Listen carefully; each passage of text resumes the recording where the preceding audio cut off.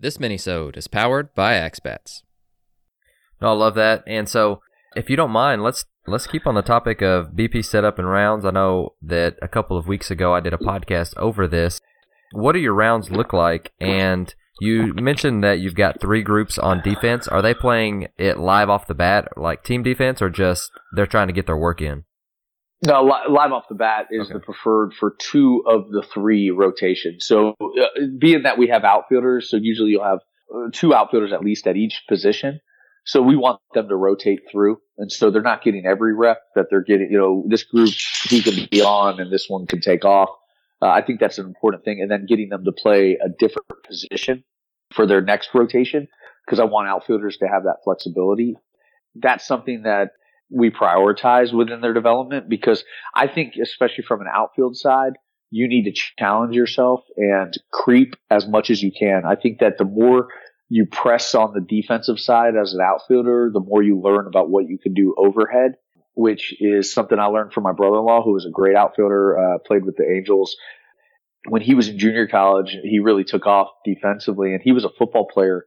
And so what he understood was angles and hips. He was a cover corner on a state championship football team in Florida, which is saying a lot. And he really understood that it wasn't always about his speed. It was more about, his angles and his ability to cover somebody, right? Like within the context of wide receivers. Right. But when you bring that into center field and you play a press defense, what you're doing every day is understanding that your jumps have to improve, your route efficiency has to improve. And so that's something that I want our outfielders to take pride in. And we were a struggling defensive team early this season. And I think that the thing that we got better at was the way they were challenging each other to be defensively during practice.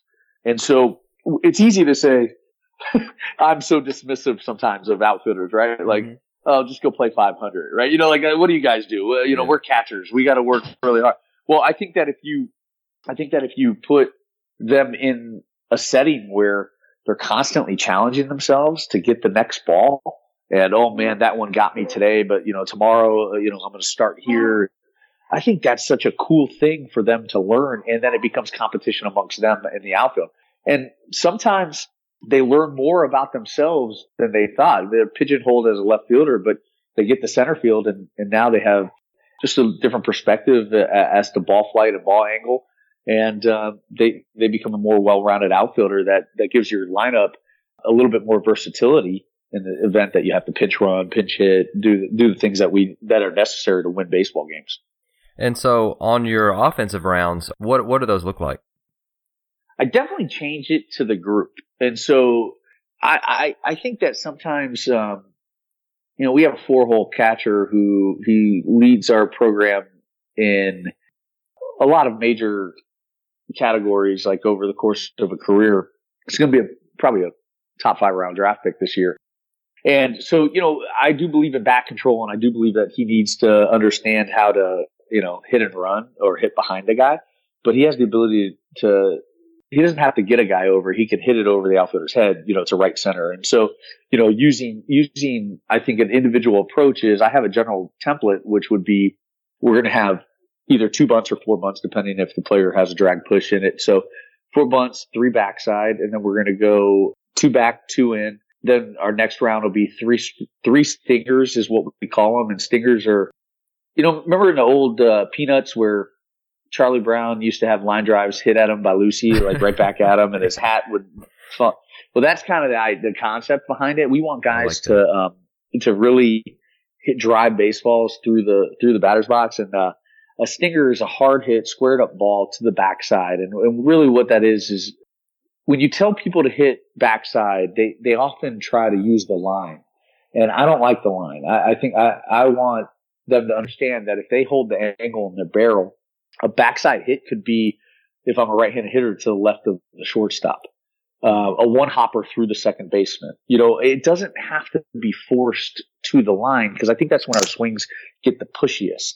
And so I try to stay away from that. So our idea is I want to create low trajectory line drives through the middle of the field, because there's a high percentage of hits through the middle of the field. And so that's something that we emphasize every day. And then we get into our gap rounds. And so usually it'll be 4 to 5. I actually do this on purpose now where I say 4 to 5, because if they hit 4 good swings off and they feel good, get out of the cage. Mm-hmm. And I think that it's important that they're taking ownership also. And then the last round we'll do a 3, and sometimes we'll do just a round of 1, which is what we call Sharks Win, because I want to put them in an environment where they hit a walk-off hit at least 3 times a week. That would be my goal, that they get that as time permits. And so using a reward system too, I think helps during the batting practice of, some of your guys really like to swing. And so when they're catching fire and driving balls to the big part of the field, I like to keep them in the cage. So now that round of 4 to 5 becomes 6 to 7, which I'm okay with. I throw 98% of the baseballs ever thrown on our field in batting practice are thrown by me. I kind of have one of those rubber catcher arms from my, I guess I'm just fortunate, and knock on wood, it continues. But I really like coaching the hitter from that viewpoint, because that vantage point, I can control the baseball. If he's struggling to drive a ball backside, I can manipulate the ball, necessarily not on the black, but put it hopefully more to the white to give him a little bit more of a drivable pitch. I think it's really important to have a good BP thrower, and I think it's really important to the BP thrower is working with the hitter so that they can execute. So that's sort of like a nutshell of what our batting practice looks like. AxeBat has a special offer for our listeners. The AxeBat Speed Trainers, powered by Driveline Baseball, are a revolutionary bat speed training system that utilizes a mix of overload and underload weighted training bats to promote bat speed, power, and precision hitting. This month, Axe released their newest training bat, the Axe Long Trainer. The Long Trainer is a 37-inch, 37-ounce training bat that helps high school, college, and pro hitters improve their bat path and increase bat speed. It comes with data-driven training programs from Driveline Baseball for in-season and off-season development. Go to axebat.com and use our code AOTC at checkout to save 10% on your purchase of AxeBat training products, including all of the AxeBat speed trainers and wood bats. AxeBat, your fastest swing starts now. Now, there's something that I've been itching to ask you since I discovered it on Twitter in the last week or two, and that is your themed Thursdays. Now, I want this to kind of be a compound question, because I love that, but I don't want to end with just that. If you've got some other traditions or rituals that you guys, that's really unique to you guys, but start us off by talking to us about Themed Thursdays, what those are, and then if you've got anything else that's really cool, if you don't mind sharing that with us too. So Themed Thursdays are in the spring, to break up the monotony of what practice is. We went to a design practice prior to a series, and it really it become Themed Thursdays, but it's a PFP drill that's all inclusive of basically every play an infielder and pitcher in combination can make. So we end up turning double plays at every single position, including 5-4-3s and 1-6-3s, and then catchers throw to bases, and it's a really cool drill, and it's a compound drill. And it started with we were going to wear bucket hats. So it was on Thursdays we allowed them to wear bucket hats, right? Thinking that it would be a little bit cooler for them from the perspective of the South Florida sun.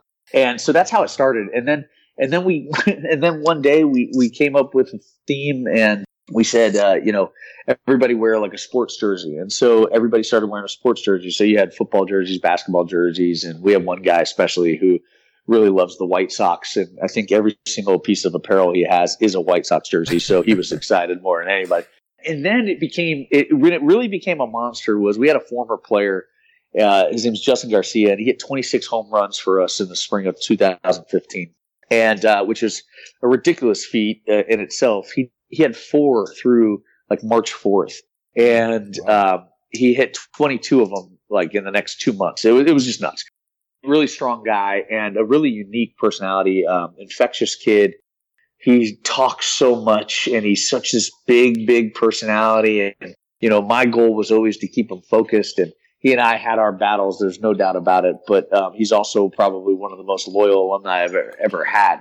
And I think he's a unique character. And so one day we had the Justin Garcia Day at the baseball field. Now, he was a professional player with the Houston Astros at the time. And so he was training, and our guys all dressed up as Justin, and they had been teammates with him. And it is just amazing. And so he's a big, muscular bound dude. And so they wore V-necks, and they had, just flashy sunglasses on. Very Miami-ish.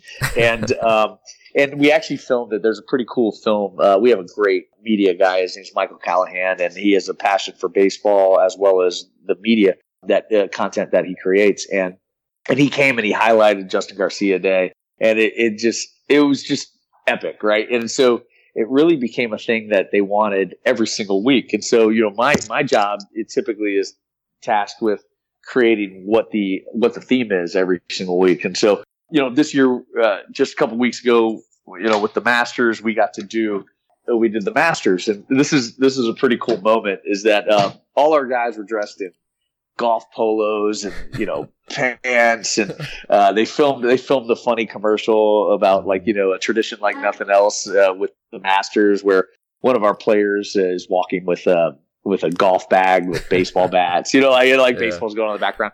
And then on top of it, we film brownie points every Thursday prior to a series, which brownie points you referred to earlier is it's just our series preview, and it's become kind of a goofy, fun thing, where our sports information director and I sit there and they ask questions. And so, you'll see all the guys doing our drill work behind us, and they're all in their theme. And I'm telling you, we have the best practices we have all year. Are always on Thursdays, because the guys get geared up for it. Again, there's an excitement to be at practice, which I think is a very important thing. But a funny story is, so we were doing the Masters practice.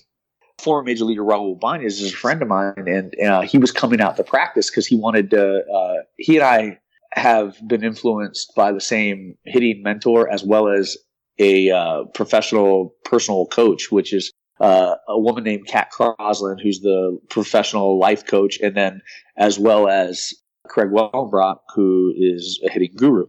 The neat thing is that he and I have, and then also when I was a player, and obviously he was a player at the time, he had a much longer career than I did, but we trained together, and so we created a friendship. And he came out to the field to come see some of the drills we were doing, because he's helping out at a high school, and he had some questions for me, and I was like, dude, you need to come just see us train. And I think maybe we can come up with some ideas as to how to help your team. And so he comes out to practice, and he comes out there, and he thought he was at the wrong thing, and that our practice was canceled because he thought faculty was out there hitting batting practice because everybody's in polos, And so then he's watching us. He's like, but man, those are some really good swings for faculty, And so luckily he didn't leave, but he comes over and sees me. I'm in a green Masters shirt, but it's just, I think that environment of having theme practices creates a culture of it's okay to have fun at a kid's game. One of my greatest mentors in the game was a guy named Tim Cousins, who was an ABCA speaker this year, and just did a podcast over there on the ABCA podcast. And he's a catching. For me, he's the best. He's the guy that taught me everything I know about catching. Buzz used to say it was a suspended state of adolescence. It was baseball, and it's always stuck with me. And I think that you need to realize that we are all just playing a kid's game, and make it that environment as much as you can, and still demand them to, through our drill work. It's not like they get a free pass because they're in golf pants. You wore the outfit, you need to execute, Right. So, we did a WrestleMania one, and the WrestleMania one, my biggest thing was, hey, no thongs. Okay. You guys can wear Speedos, but no thongs, but, I think that they embrace it. I think, when you create, and something that's personal to your program. So when you put things out there and the guys really embrace it, it's just a cool thing to do, man. So other traditions that we've had, I do love freshman karaoke that we do on the bus, and sometimes I've been known to get up there and rap after a big series victory and stuff too. They have to sweep for me to rap, but awesome. That is something that it's just. Again, I think that you can't take yourself too seriously.